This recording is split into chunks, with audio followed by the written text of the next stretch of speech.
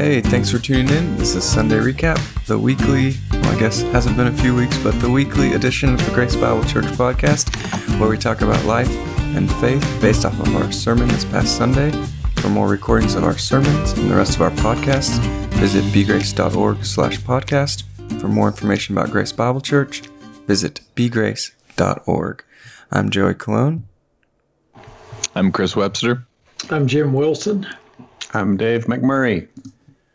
Well, welcome back. We have 4 weeks of sermons to talk about, so this is going to be a long one. We're in it for the long haul. So if you'll turn your notes to 4 weeks ago, Jim was about to pull out his notes. He's like, I got this. All right, let's go. We needed one of those old-fashioned time travel sounds for maybe like a blur. There you go. Imagine that. Yes. They don't have to imagine it. We did it with our mouths. We did. Just kidding. Well, we're just going to talk about this week. But I think before we talk about the sermon, we have to hear what everybody did for their snow day. If you're not in Central Texas and you somehow don't know, but you watch our stuff, it snowed a lot yesterday. My estimate is on the ground at like 5 or 6 p.m., I probably had 3 inches. I don't know. What do you guys think you had? Yeah, probably. Yeah, more than that, because we were higher elevation. Everything was still covered when I left this morning. Wow. Yeah, right now ours is starting to melt. But, I mean, we have a giant snowman.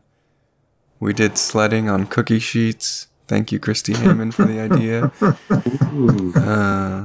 I mean, snowball fights, trampoline was covered. We did a lot of snowy day activities. Mm-hmm. We did cocoa and cider and snowmen and a snow fort. Ooh, nice. We got like a 4 foot. Well, we tried to make an igloo, but we ended up having to put a sheet over the top. But we were close. And sledding and snowballs. I think that was the main. Yeah.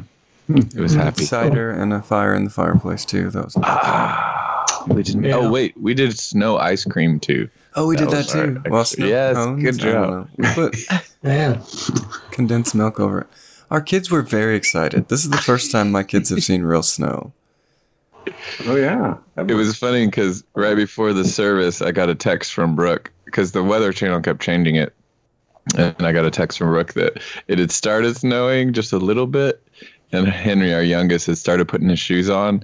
And then by the time he got them on, it had all melted. Oh. So he was just like crying in the corner. Luckily, it was a happy ending to this story. But yeah, it was almost a very sad day. I mean, we had legit rollable snow. Like, we were able to roll it up like a carpet and make snow. It was real snow.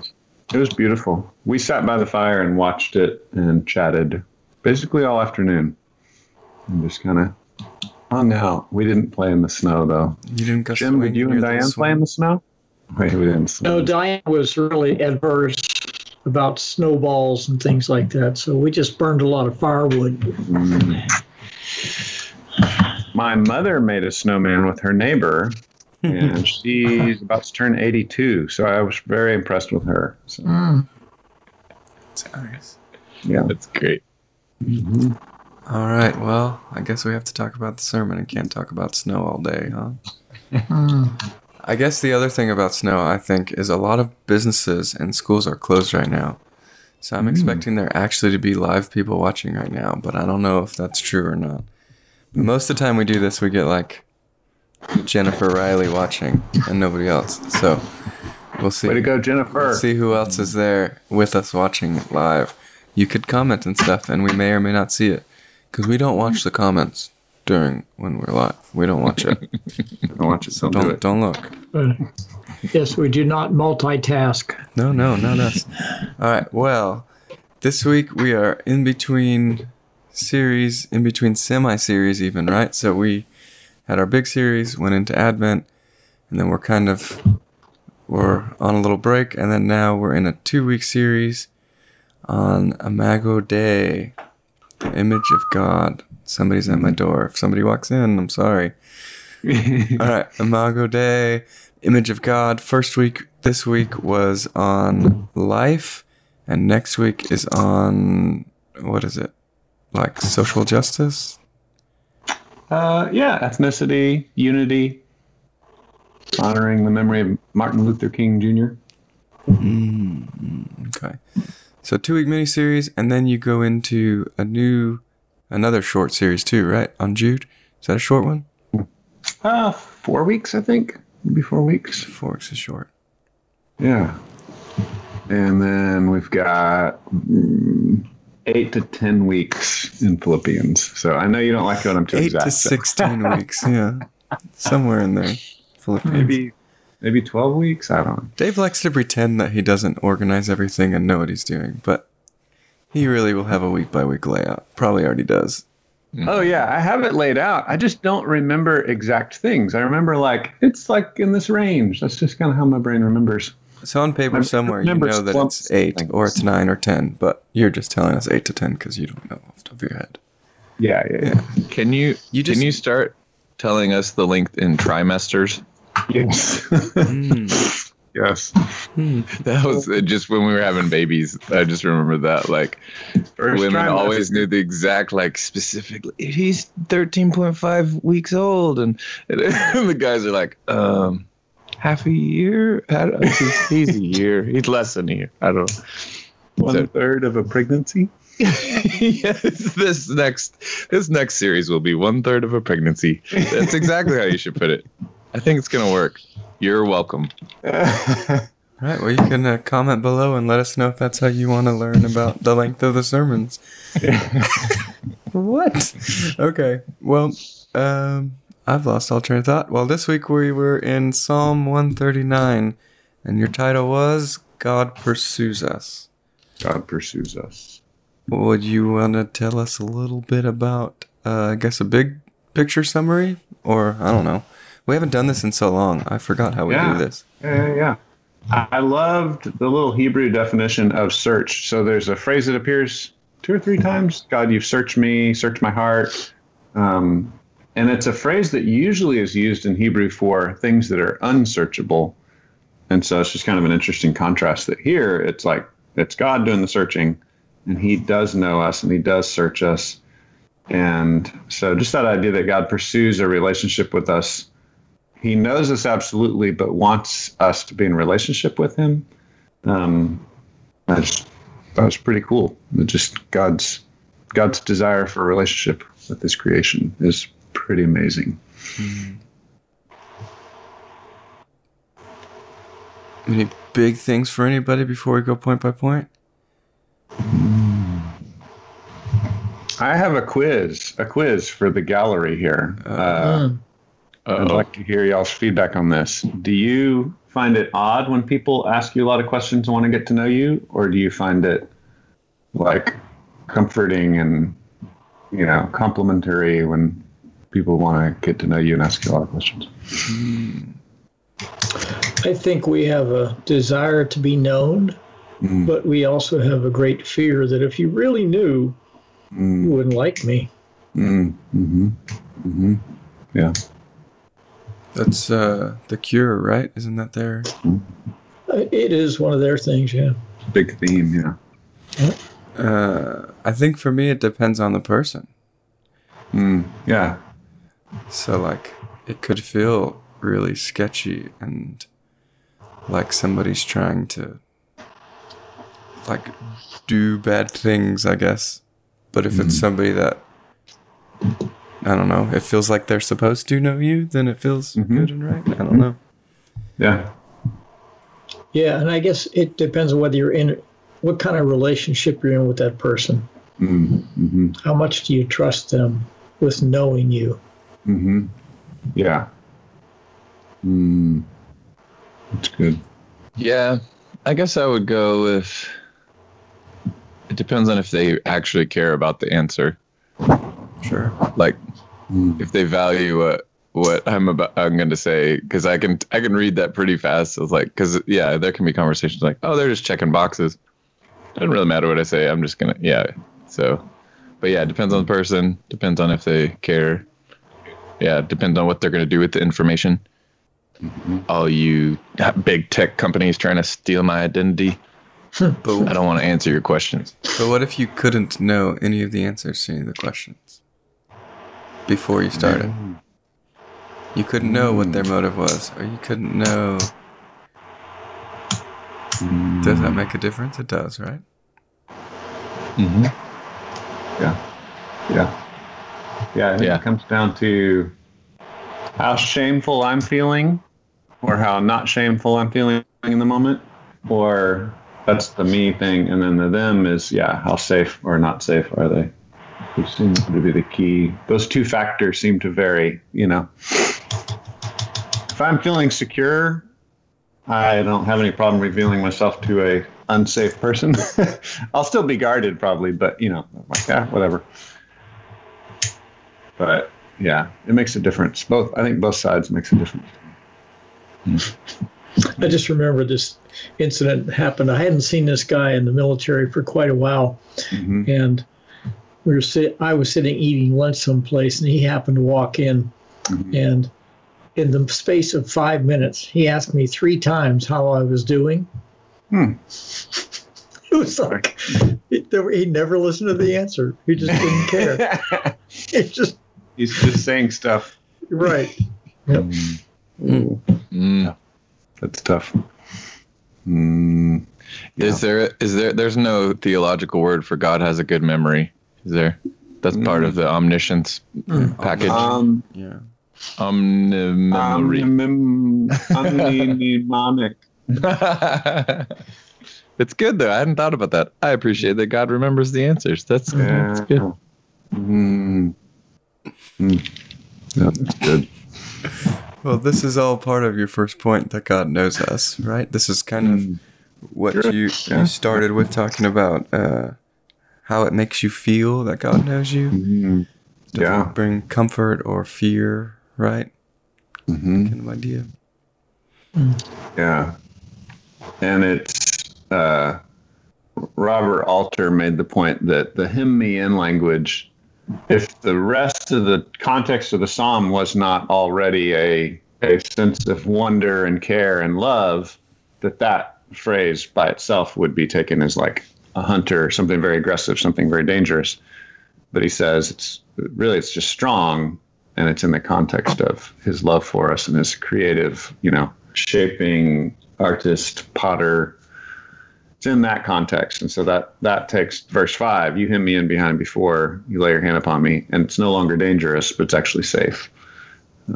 It's very interesting, because a lot of times we read these Psalms and we're like, this sounds good, or this sounds bad. Things sound positive or negative to us depending on our context and our reading. And so I thought that was interesting to see a language scholar say, it does. It depends on the rest of the verses. It sounds scary without the rest of the verses, but with the rest of the verses, it's good. It really does match some of the things from The Cure that talk about, how do you view God? Do you view him as standing away from you in a posture of I'm watching you, or do you view him as with you, caring for you, nurturing you? It's interesting throughout the whole sermon. I don't know where this fits. Maybe you can slather this on throughout, Dave, but I knew there was at least one unbeliever that was in the room. It's I was kind of listening with his ears to this and trying to say, like, how would you describe God's pursuit, or how would you, what does that viscerally feel like? How do you experience that? Which is dangerous territory, but important as well. It's kind of like a open-handed thing. I think, like, we believe by faith that these words are true, but at the same time, there's a bridge somewhere between what it feels like is happening, or what does that translate to? So even if we believe, okay, these words are true, what's that going to feel like in real life? Or, God searching us, what is that? Anyway, all these things. So maybe, I don't know, I was just thinking throughout the whole sermon, how do you explain that to someone? What should they expect, I guess, is a good way to put it. Because I think often Christians have a hard time describing even just becoming a believer or what being a believer is like. We have a hard time describing that. We either oversell it or undersell it, or So anyway, I know that's not really a question, but I think throughout that was the where my head was at. I was like, interesting. So for this guy, what does that mean? God has searched and known him. Yeah, and it kind of feels like it goes back to, it's what I was almost hinting at when I asked, what if you couldn't know anything about the character of the person who was asking the questions? But what I was kind of getting towards is that we can know the character of this person, and we do know the character of God who searches and knows us, right? So we know it's searching without ill intent, right? It's knowing fully and in knowing loving, right? Like it's, anyways. So I think being able to know the character of the person affects how you should feel when you know that they're searching you. Yeah, for sure. Yeah, and I think we classically talk about how our attitude towards God changes once we understand the gospel. So if you've heard the gospel or understood the gospel, then that settles it. And there's obviously a lot of other places in Scripture where God's kindness and love towards us are explained, but the gospel is biblically like the ultimate, like, okay, God took your punishment, gives you his righteousness, his wholeness, his life. And so he's pursuing you with your good in mind, and that settles the character of the pursuer. And that, that's why we proclaim that message, because that's what changes our attitudes towards God. I think part of feeling squirmy too is that we know we're guilty, right? So yeah. We think the person pursuing us is looking for guilt, and we know we're guilty. Yeah. That's the for like rule followers, that moment when you drive by a cop and you're like, what was I doing wrong? I'm doing right now. I did, yeah. I'm sure he was doing something he can get me for. Yeah. I don't know. Not everybody feels that, but if you see God as a cosmic cop, that's a scary place to be. He's just looking for your mistakes. Well, and trauma plays into this, right? So if you were raised around people that did not have your best interest in mind, that's going to color then the way you react to people, versus if you were raised predominantly, we all have a mix, but some of us have had more hard things and some less hard things in our childhood. So,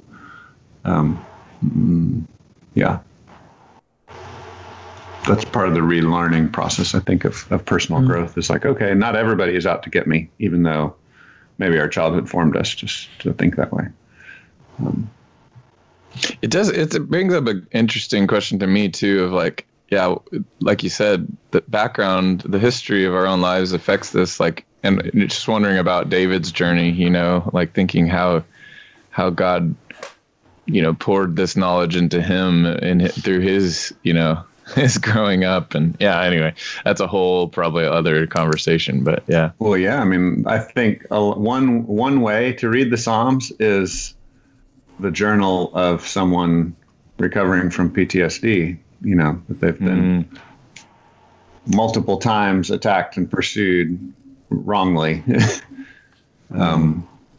Saul, his son, other foreign armies. So that's a lot of the context of a lot of the Psalms. So not every single Psalm, they're not all written by David, but that's a lot of them have that context. Cool. That's good stuff. What else about God knowing us? Omniscience. I mean, your application was prayer. Did you further that? I know on Thursday you had talked about digging deeper into more application. I tried to kind of just go more quickly. I mentioned prayer real quickly. Basically our posture, prayer. Are we hiding or are we going towards him? And then that was the transition into the second point, because the second point starts with, where can I hide? Where can I flee? So they kind of melded together a little bit. God's knowledge of us and God's presence with us are both, part of the bigger theme of this pursuit of a God who's pursuing us. So yeah, I talked about prayer briefly. Do we talk to him or not? Do we move towards him and reveal ourselves to him, or do we keep hiding? It's like, which posture are we taking? But how could you hide from someone who's omnipresent? Everywhere. Even if you go to the depths of Sheol. Sheol? Sheol. Sheol.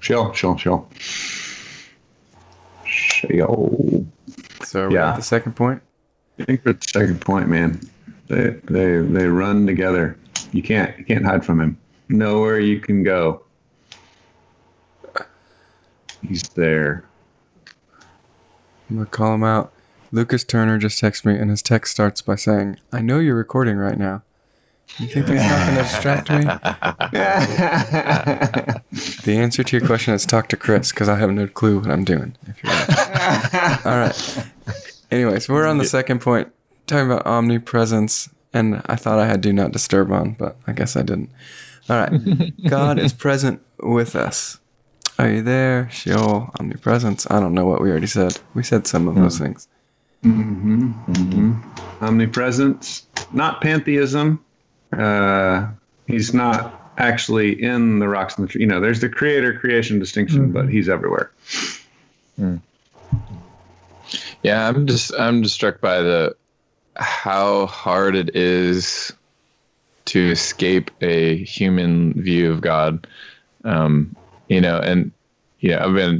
been in the church and been a believer for a long time, and so I've these omniscience and omnipresence things are familiar to me, but yeah, I just think imagining how hard it is. It's such like, for someone encountering this for the first time, and for someone actually trying to continue to hold on to it, it's like, this is too good to be true. Like, there's no way he knows everything. There's no way he's everywhere. What does that even mean, right? Like, nothing can be everywhere and know everything. It's just so, it's incomprehensible when you actually kind of try to get down to like actually believing it, actually thinking, okay, yep, he just knows it all. I don't know, trying to get out of churchy headspace and say, man, when you're making that transition, that's got to be just beautiful and a struggle to really believe.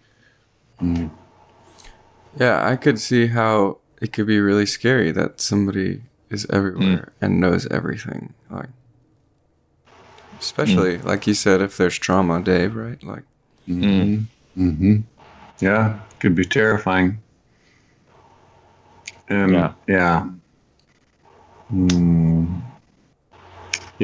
like how the psalmist expresses things that really are scary to us, and probably in some ways are scary to the psalmist, but comes back to wonder, comes back to praise and wonder through the process. And I think that's why the Psalms are so helpful, because it's like working it out, like the verbal processing, like Chris is saying, how can this be possible? And how does this even work? But this seems to be who you are. And, as we work through this and then come back to, but you are safe.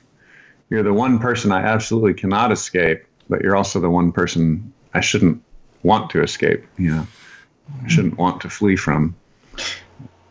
Well, I think it goes to the personal relationship, because we try and think of it in the broad terms of, well, he knows everything everybody is thinking. He knows everything that everybody is doing. It is incomprehensible.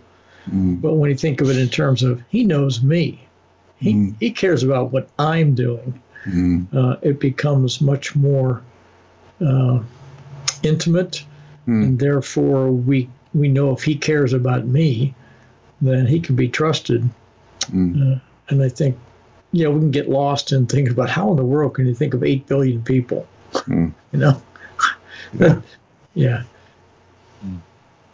Yeah, I think the personal nature of it is really important. Yeah, which is, we're an overly self-obsessed culture, overly individualistic, et cetera, but this is one of those texts that is pushing us to think of God caring for us as an individual.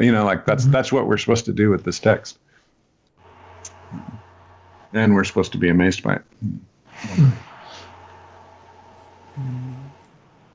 Back to verse 6. Such knowledge is too wonderful for me. It is high, I cannot attain it. Just this, this is more than my brain can handle, and it's wonderful too. It's not just hard to understand, but it's genuinely wonderful. And that was one of your applications, right? Was just wonder in it, basically. Don't run, wonder, enjoy, come back to praise and wonder. You didn't say that in your sermon. You said that today, but yeah, I think that was definitely part of it.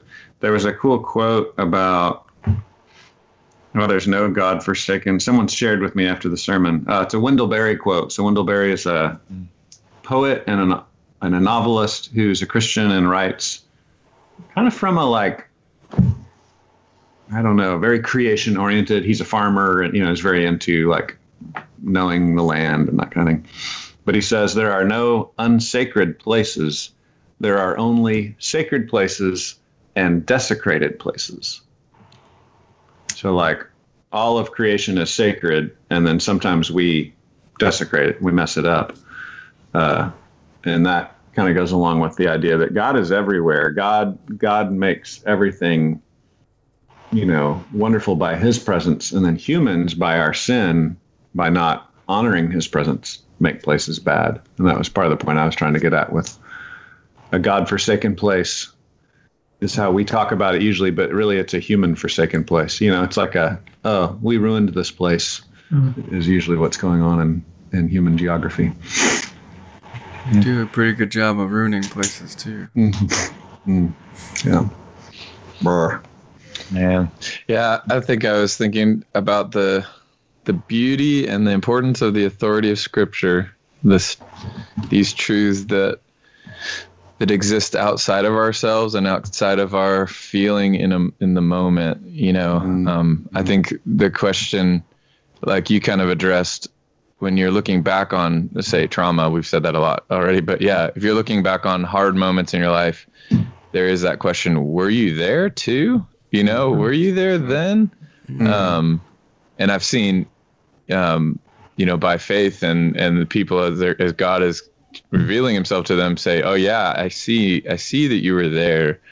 It was just my inability to perceive it or to believe it at the time. So it's so important that our experience is not the thing that is above Scripture. Scripture tells us what's true, and then that informs our experience. And then the past, once we reach that point, the past informing our future is kind of what I think David is talking through a lot. He's saying, I don't think he says oh, you were there with me back then, but we know that he's wrestling with this. I know that this pattern has been true, that you have always been near me, and so I can always trust you to be near me. I think that's so huge for us, even as we kind of approach the idea of church, and so much these days we're trying to, on Sundays, chase after this feeling of God's nearness, and it really, that's the opposite. So when things are hard, we tend to think God's not here. And when things are great, it's, oh, God is here. When I feel that he's here. But that's neither of those things is the litmus test, right? Scripture is the litmus test and it's he's there, man, he's there. And we got to be, hold both of those things loosely and let Scripture talk back to our hearts. Anyway, yeah, I'm thankful though that that's not true. That just when we feel it, that doesn't change the truth of it.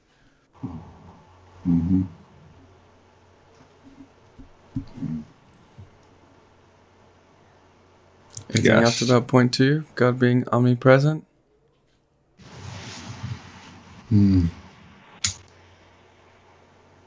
Hard truths. Point 3. God makes us. This was your I guess your ultimate point, bringing you to the point of the week, right? Much more of the emphasis on dignity and the sanctity of life in the womb. I was going to ask Kendrick if he was here, if we could just play Black Girl, Black Boy. But I think he wouldn't care, but I don't have it at the ready. So, all right. God makes us. What does that even mean? How does he make us? I'm confused. Yeah, it's fascinating how I don't know if y'all have heard this much, but kind of the atheist argument of the God of the gaps. And so since we're smart people that know how things work, that means we know God doesn't exist. Because the only reason we ever needed God before was to explain stuff we didn't understand, which is a really bizarre, when you think about it, it's bizarre that people would think that's the only purpose that God serves. But that was a pretty common argument from the angry atheists of the last 10, 20 years. There's been a lot more books about the ridiculousness of faith. I'm hearing weird interference noise. Do y'all hear that? Me too. A lot of noise all of a sudden. It's Dave's air conditioner blowing into my office. Just I'll take care of that. Oh, it got really loud. It was like God is with you even now, Jim. Even as the AC is blowing on your head. Is he in the storm? Yeah, that's a presuppositional thing, right? Like, we're going to suppose God's not real, and then we need to come up with a reason why humans invented God. So the reason they invented was a perceived need, and now the perceived need is going away, so we don't need God anymore. So God doesn't exist anymore, and he never did. Yeah, it's a logical loop for sure. Start beginning with God doesn't exist, so let's explain why we ever thought he did. Dangerous place to be. What is it? God's dead and we killed him? Or I killed him? What is it? Is that Nietzsche? Yeah, Nietzsche said something like that. God is dead. There's several folks have said versions of that. Yeah. Seems like a similar idea. Yeah. So, the scripture says there are processes. Babies do grow in the womb. The scripture affirms physical processes, biology, physics. It's not a science textbook, so it doesn't go into all the details, but affirms that there are secondary processes and affirms, God's sovereignty over these processes and his involvement intimately here. Specifically, the growth of a child in the womb is the specific working of God, the artistic handiwork of God. And, there are a lot of other similar things taught throughout Scripture, but, this text just trying to focus in on life matters. It's important. This is why we speak up for the sanctity of life. And it has been a traditional Christian position. Abortion was happening, in the first and second century, and Christians were speaking out on it then. And there are other texts you can go to in the Old Testament, about the honoring of life in the womb as real life. And so I'd say one of the biggest arguments from a secular standpoint is, if you're not sure, you should consider it life.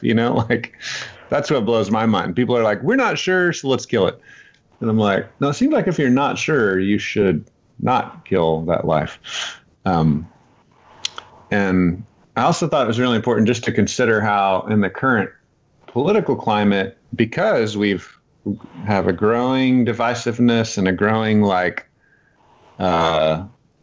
just some appalling behavior by pro-life candidates brings more and more to the forefront that this can sometimes be used as a political football. And so the argument is, because this is a political football, we shouldn't care that much about it or shouldn't matter that much. And I was trying to make the point that something's abuse doesn't mean we shouldn't use it. Because something can be abused doesn't mean we never deal with that something. We just go, yeah, everything can be abused. And yes, this has been abused, and this has been used to manipulate. This has been sometimes an obsessive issue that people have gotten weird about, and Christians should care about all of life for sure. I'm just like, yes, but it's still a really important issue. And I think that's something we need to continue to to teach the next generation, because the next generation is being educated by all these other voices that are like, it doesn't matter, and there are these other things that are more important. And so it was important to me to emphasize the importance of this issue. Mm-hmm. Yeah, it makes me think of the old Rich Mullins song. I think he took it from a creed, but we're singing this creed, and he says, "I did not make it. No, it is making me." Mm. And it's this important thing of like, we didn't come up with this, and it doesn't rest on the shoulders of us. Mm-hmm. We can be flawed people because this truth is coming from God, and so it's like on some level, people understand that. Yeah, they want someone to speak with authority, but then all humans are flawed. And so we're saying, well, we got this from the one unflawed one, the only one who is unflawed handed this to us, and that we have to submit to it, and everyone has to submit to it, and reality submits to it whether we like it or not. So, yeah, I think it's interesting too, like this wonderfully made idea. I was just thinking, there's such this strong stream in secular Western culture of you're enough, you're beautiful, you're perfect just as you are. Mm-hmm.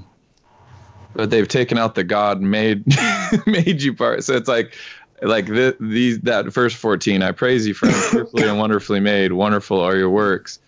It's like we even in like sort of progressive Christian circles, we want to hold on to the wonderfulness, but not hold on to the madeness, I guess.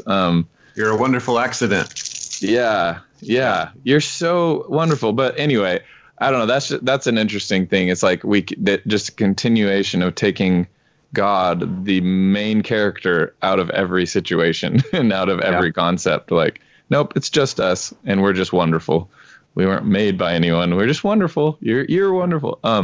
But also, though, that there's a dare I say, a little bit of hypocrisy there of saying, well, if you're wonderful and perfect and great just as you are, that unborn child is as well, right? Like, there is this beautiful potential. So at least there should be some measure of consistency of like, if you're going to ascribe to the wonderfulness of people, you gotta really think hard on something that baby that's going to become, be born, become just sit right where you are if you don't do anything. Yeah. And it's a risk, right? Because people are messy. Yeah. And some babies that are born are going to do bad things. Mm-hmm. Some babies that are born are going to do good things. Most will do a mix of both. But God still places value on human life and says we should also value it. And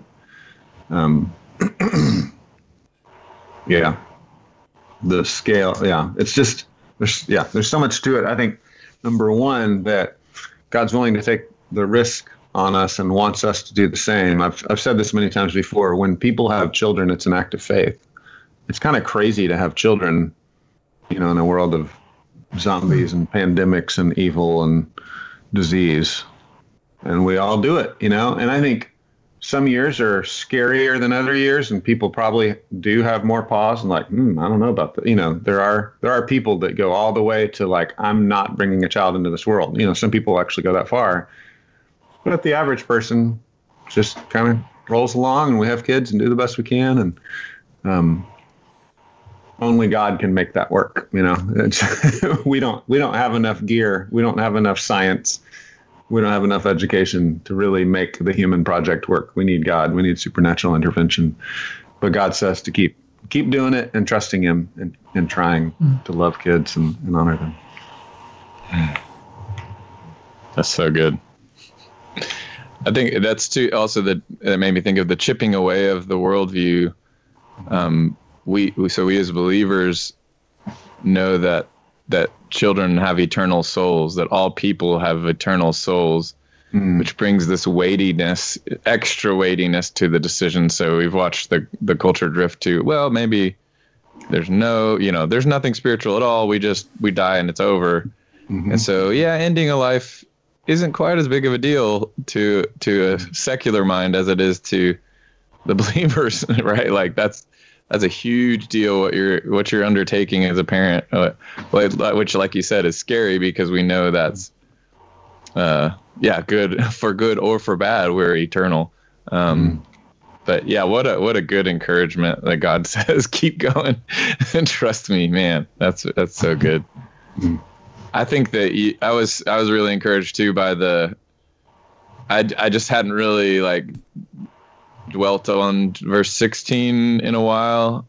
In your book were written, every one of them, the days that were formed for me, when as yet there was none of them. Like it brings home, it takes God's sovereignty from a, like you said, sort of abstract, he knows everything, to he knows me, and an abstract, he knows the future and all time, to he knows my time. He knows my days. He knows this day.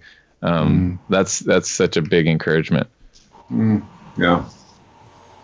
So what were some of your practical things that people could do, Dave, now? Right? Like, yeah. I mean, I think the model of a crisis pregnancy center is common in a lot of urban areas. We have a group called Hope Pregnancy Center here in Bell County. There's Bell, Coryell, the Fort Hood area. We've got Temple location, Killeen location, and Coppers Cove location. For a while, we had 2 Killeen locations, but I think they consolidated that into one. And so they take practical steps to help women that are facing unwanted pregnancies. They help them with pregnancy tests. They do ultrasounds. They, have a pantry, diapers and formula, and try to supply people, take care of their particular needs, mentoring, training, classes. The full scale of like helping people and bridging that gap. This is where the church, Universal Church, many churches are involved in this Hope Pregnancy Center, comes alongside hurting people and says, we will help you do this hard thing that you're scared of. We'll help you pull this off. And so I highly recommend giving towards them financially, but also trying to volunteer with them. They have a volunteer training program coming up in February, and we'll kind of announce that more, maybe put it on Facebook and stuff. And then Foster Love Bell County is another organization, but again, represents this idea of either fostering children, helping out the social system we already have in place, the foster care and CPS system, or adopting kids, but they're kids that need parents. And so that's something Christians have always done. And I didn't say it this way in the sermon, but one thing I've heard that's helpful is like missions. As Christians, we know we're supposed to tell the whole world about Jesus. I think adoption could be seen in a similar light. Like, we're still supposed to adopt orphans.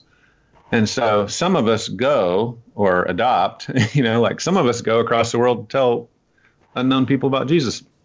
Some of us support them in prayer, friendship, financial help. And so I think we could think of adoption as the same way. So you could support through Foster Love Bell County, or you could help friends in the church or friends that are neighbors as they foster and adopt. So I think sometimes it can be overwhelming, and we think, well, I can't, if I'm not called to do that, I just don't want to think about it. Like I feel bad that I can't adopt a kid, so I'm not going to think about it. Well, I would say, well, help other people that are doing it, or support an organization like Foster Love Bell County. And then my third thing was just being a culture that loves kids. I think that's the thing that the church, the evangelical church, tries to do consistently, and we've tried to do, is be a place where kids are welcomed, where we train moms and dads to love each other and love their kids. We teach the Bible. We give kids hope. Have other programs that help kids with specific needs, but in general, try to build a culture where children are loved and people are trained to love kids. Right the wrongs that we endured. Like if we grew up in a messed up family, well, then we got to heal from that and figure out how to love the next generation. I think that's a big part of the discipleship process of every local church. Can somebody plug, who can do it better than me, plug CR? Because I feel like a lot of stuff we're talking about, it could be like, well, what if, I've already done that. I've already ruined my life by doing dumb things and not helping people, or fill in the blank, all of us. Yeah. But can somebody plug more information about Celebrate Recovery? Yeah. They meet Monday nights, 5:45. Chris, I think they have a soft start and a hard start, kind of like they have a hangout time at 5:45 and then a 6:30. They begin with a lesson and worship stuff. Well, that meets at the church on Monday nights. They're wearing masks and doing social distancing. They have a group time where they go through lessons helping you heal from your past addictions, past hurts, past hangups. And these lessons and testimonies kind of build a track for helping you do that. And then they break into small groups where people share what they're struggling with. So they're training you to depend on other people. So that was one of my second points was James 5, 16 or 18? I always forget 16. the verse. 16. Confess your sins one to another, pray for one another that you may be healed.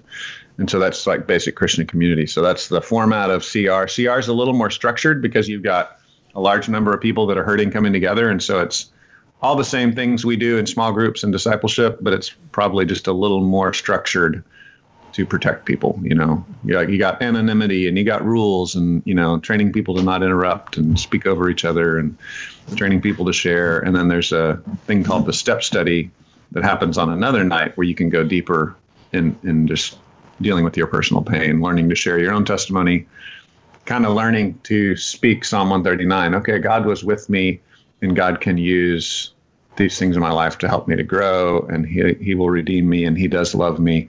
He does have a plan for me. So yeah, it's a great program. I did the step study, which is the kind of going deeper study. I did that last year, and it was really, really helpful for me personally.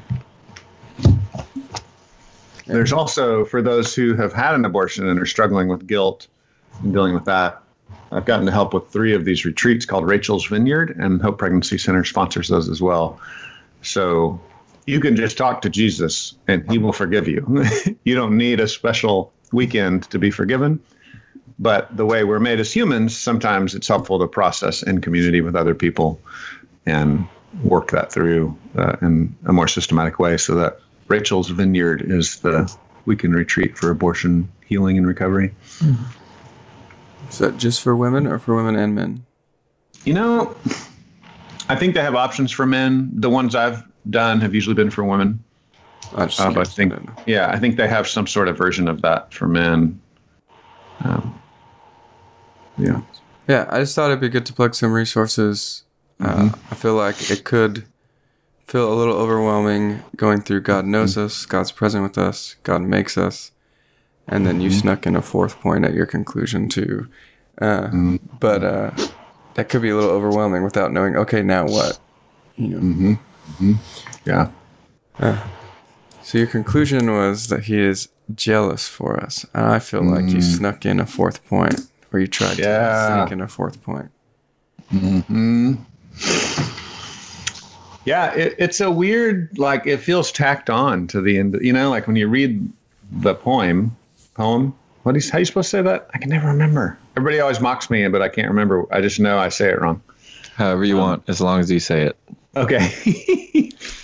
So this poetry seems to have a little add-on where he's like, slay the wicked, get rid of them, out of the blue. You're like, wait, what?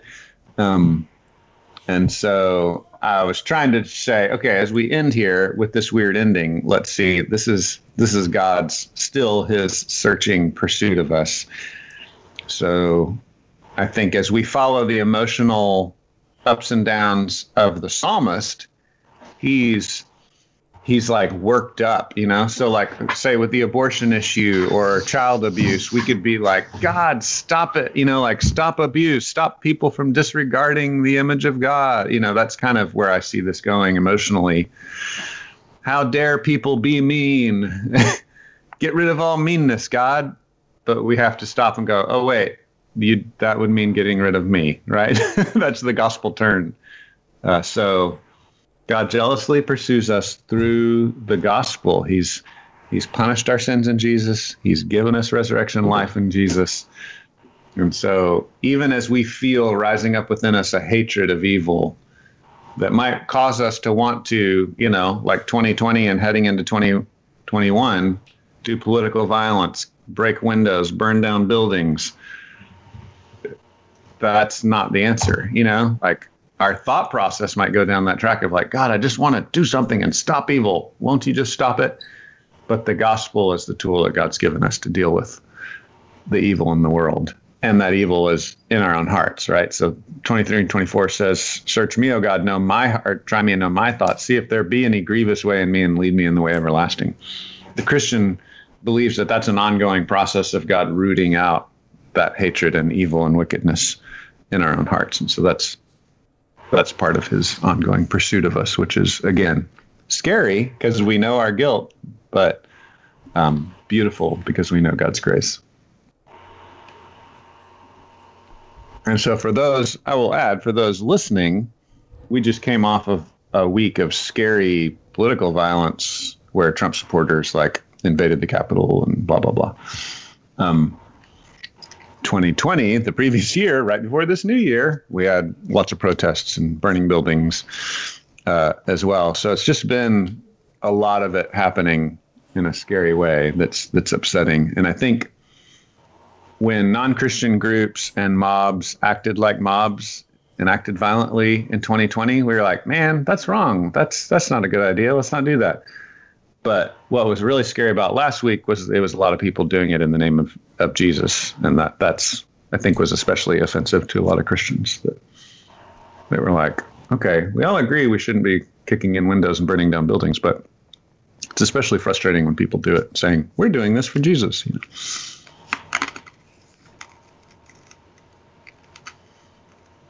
So, context for those people that found this in the time capsule.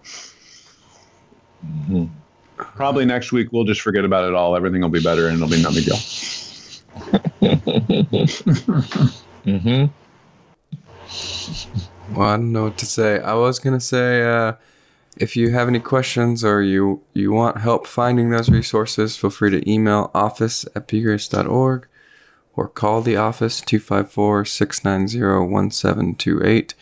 We'd love to help you get plugged in to one of the resources that we mentioned and get you connected.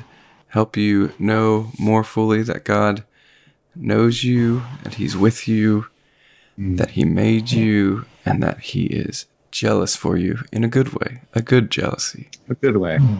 A loving jealousy. Anybody have any last minute things? All right. Well, thanks everybody for tuning in, and we're planning on being back again next week, so we will see you then.